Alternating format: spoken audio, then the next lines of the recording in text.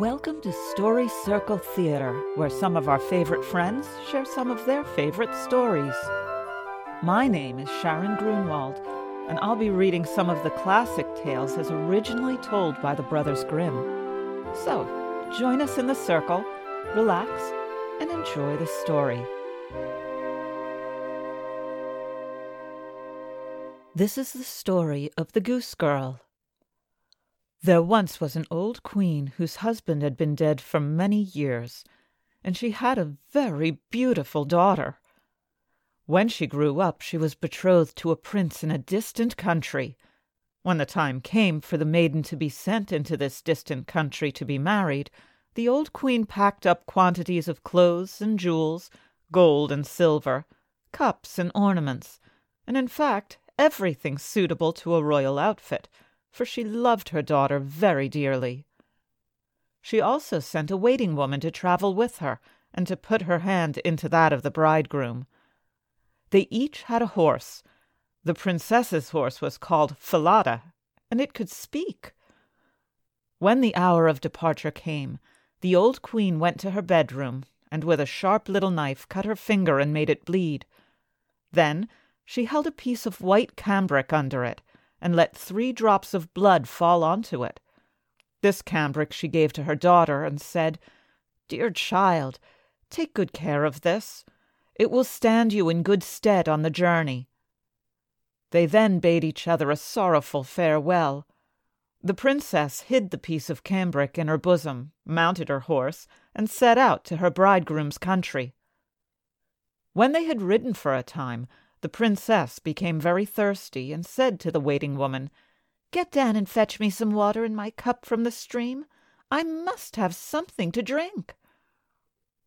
"If you're thirsty," said the waiting woman, "dismount yourself, lie down by the water, and drink. I don't choose to be your servant." So in her great thirst the princess dismounted, and stooped down to the stream and drank, as she might not have her golden cup.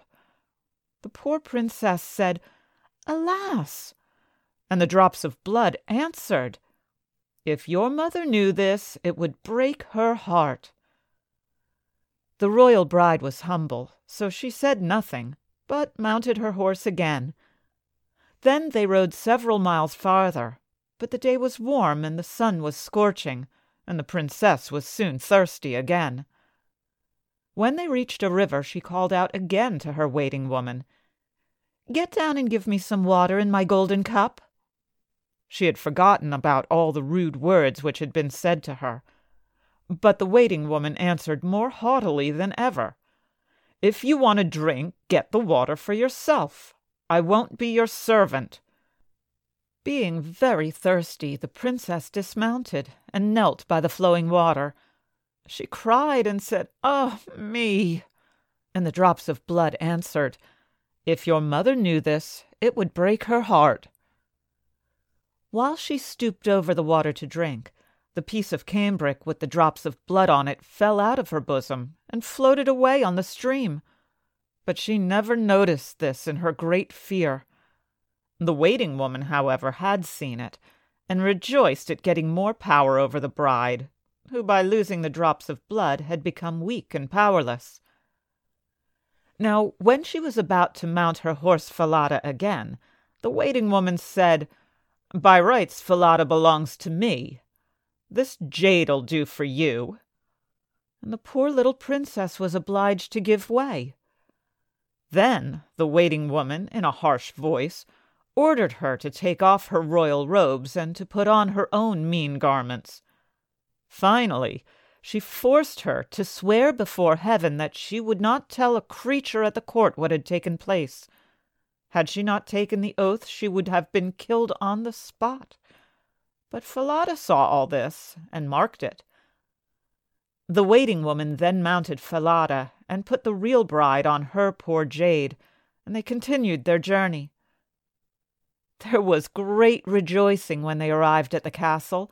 The prince hurried toward them and lifted the waiting woman from her horse, thinking she was his bride. She was led upstairs, but the real princess had to stay below.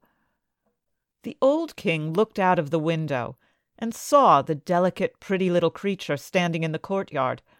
So he went to the bridal apartments and asked the bride about her companion, who was left standing in the courtyard, and wished to know who she was. "I picked her up on the way and brought her with me for company. Give the girl something to do to keep her from idling." But the old king had no work for her, and could not think of anything. At last he said, "I have a little lad who looks after the geese. She may help him." The boy was called Little Conrad, and the real bride was sent with him to look after the geese. Soon after, the false bride said to the prince, "Dear husband, I pray you do me a favor." He answered, "That will I gladly." "Well, then, let the knacker be called to cut off the head of the horse I rode. It angered me on the way." Really, she was afraid that the horse would speak and tell of her treatment of the princess. And so it was settled, and the faithful Falada had to die. When this came to the ear of the real princess, she promised the knacker a piece of gold if he'd do her a slight service. There was a great dark gateway to the town through which she had to pass every morning and evening. Would he nail up Falada's head in the gateway so that she might see him as she passed? The knacker promised to do as she wished, and when the horse's head was cut off, he hung it up in the dark gateway. In the early morning, when she and Conrad went through the gateway, she said in passing, "Alas, dear Falada, there thou hangest." And the head answered, "Alas, queen's daughter, there thou gangest. If thy mother knew thy fate, her heart would break with grief so great." Then they passed on out of the town, right into the fields with the geese. When they reached the meadow, the princess sat down on the grass and let down her hair. It shone like pure gold, and when little Conrad saw it, he was so delighted that he wanted to pluck some out. But she said, "Blow, blow, little breeze, and Conrad's hat seize. Let him join in the chase while away it is whirled, till my tresses are curled and I rest in my place." And then a strong wind sprang up, which blew away Conrad's hat right over the fields, and he had to run after it. When he came back, she had finished combing her hair, and it was all put up again, so he could not get a single hair. This made him very sulky, and he would not say another word to her, and they tended the geese till evening, when they went home. Next morning, when they passed under the gateway, the princess said, "Alas, dear Falada, there thou hangest." And Falada answered, "Alas, queen daughters, there thou gangest. If thy mother knew thy fate, her heart would break with grief so great." Again, when they reached the meadows, the princess undid her hair and began combing it. Conrad ran to pluck some out, but she said quickly, "Blow, blow, little breeze, and Conrad's hat seize. Let him join in the chase while away it is whirled, till my tresses are curled and I rest in my place." The wind sprang up and blew Conrad's hat far away over the fields, and he had to run after it. When he came back, the hair was all put up again, and he could not pull a single hair out. And they tended the geese till the evening. When they got home, Conrad went to the old king and said, "I won't tend the geese with that maiden again." "Why not?" asked the king. "Ugh, she vexes me every day." The old king then ordered him to say what she did to vex him. Conrad said, "In the morning when we pass under the dark gateway with the geese, she talks to a horse's head which is hung up on the wall.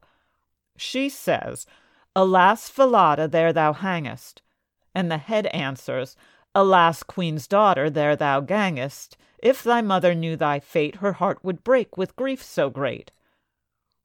Then Conrad went on to tell the king all that happened in the meadow, and how he had to run after his hat in the wind. The old king ordered Conrad to go out next day as usual. Then he placed himself behind the dark gateway, and heard the princess speaking to Falada's head. He also followed her into the field, and hid himself behind a bush, and with his own eyes he saw the goose girl and the lad coming driving the geese into the field. Then, after a time, he saw the girl let down her hair, which glittered in the sun. Directly after this she said, "Blow, blow, little breeze, and Conrad's hat seize. Let him join in the chase while away it is whirled, till my tresses are curled and I rest in my place." Then came a puff of wind which carried off Conrad's hat, and he had to run after it. While he was away, the maiden combed and did up her hair, and all this the old king observed. Thereupon he went away unnoticed, and in the evening when the goose girl came home, he called her aside and asked why she did all these things.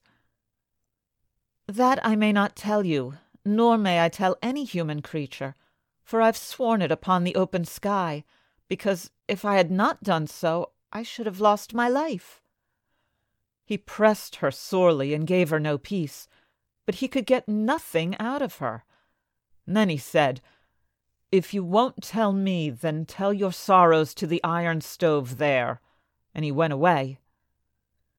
She crept up to the stove, and beginning to weep and lament, unburdened her heart to it, and said, "Here I am, forsaken by all the world, and yet I'm a princess. A false waiting woman brought me to such a place that I had to take off my royal robes. Then she took my place with my bridegroom, while I have to do mean service as a goose girl. If my mother knew it, she would break her heart." The old king stood outside by the pipes of the stove and heard all that she said.